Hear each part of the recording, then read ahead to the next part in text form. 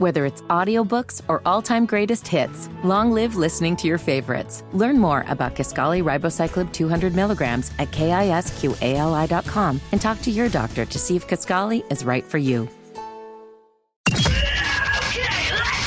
Are you really okay with this? Are you okay? Everything's gonna be okay. Are you okay? Yeah, I'm fine. I'm pretty far from okay. Are you okay with this? On the Hammer and Nigel Show.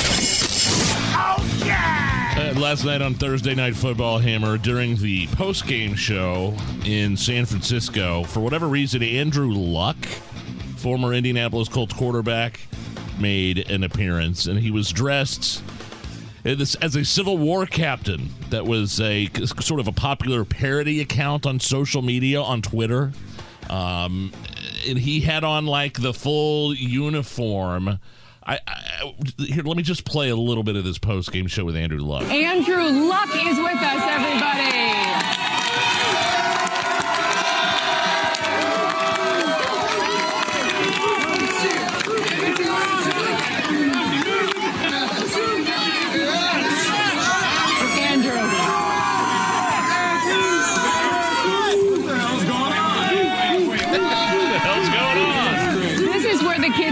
If you know, you know. Andrew, welcome to the show, and thank you for being here. How have you been? Great. The war is over. We are in greener pastures in California, and life's quite good, yeah.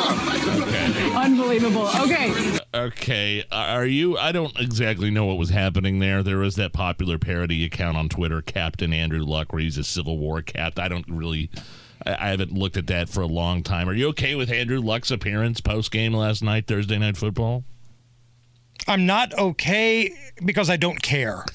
I just don't care. Yeah, I didn't understand. The question that I have is, did he buy that authentic Civil War uniform with all of the money that Jim Irsay gave him after he quit on his teammates? And yes, he quit on his teammates. I've been fortunate enough to have a few friends that played on that Colts team during that era. And even though they'll say the right thing to the TV cameras, off record, and Nigel, we got some of the same friends, they've told us the same story. He quit on this team. Well, I mean, he was injured, right? The snowboarding accident. What are you supposed to do? But the timing, like we could do a whole 4-hour show on this whole situation, but the timing to leave your teammates high and dry after the final preseason game. I was there at that preseason game when news started to spread, and he walked out the final time. Andrew Luck walking out of the tunnels at Lucas Oil, he was roundly booed. Like, if you want to retire, that's fine. I'm not mad at you. Maybe your body's broken. Maybe you just don't love the game. But you don't do it less than 2 weeks until opening day. Such a D-bag move. I'm sorry. And if that makes me a horrible person, that's fine. But no, I stopped caring about Andrew Luck once he took Jim Irsay's money to quit. An armless man.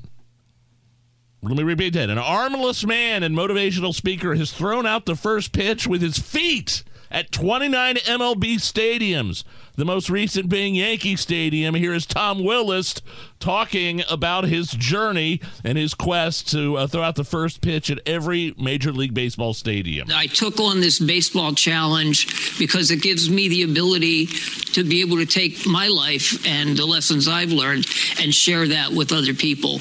You okay with this? Yes, I love this. That's crazy. This is phenomenal.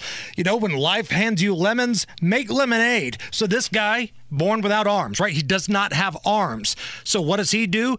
He decides, I'm going to learn to throw a baseball with my feet, and I'm going to do it in every Major League Baseball stadium, and he does a good job. Like, to put this in comparison, Stephen A. Smith walked out to Yankee Stadium last night to throw the ceremonial first pitch, and he bounced it.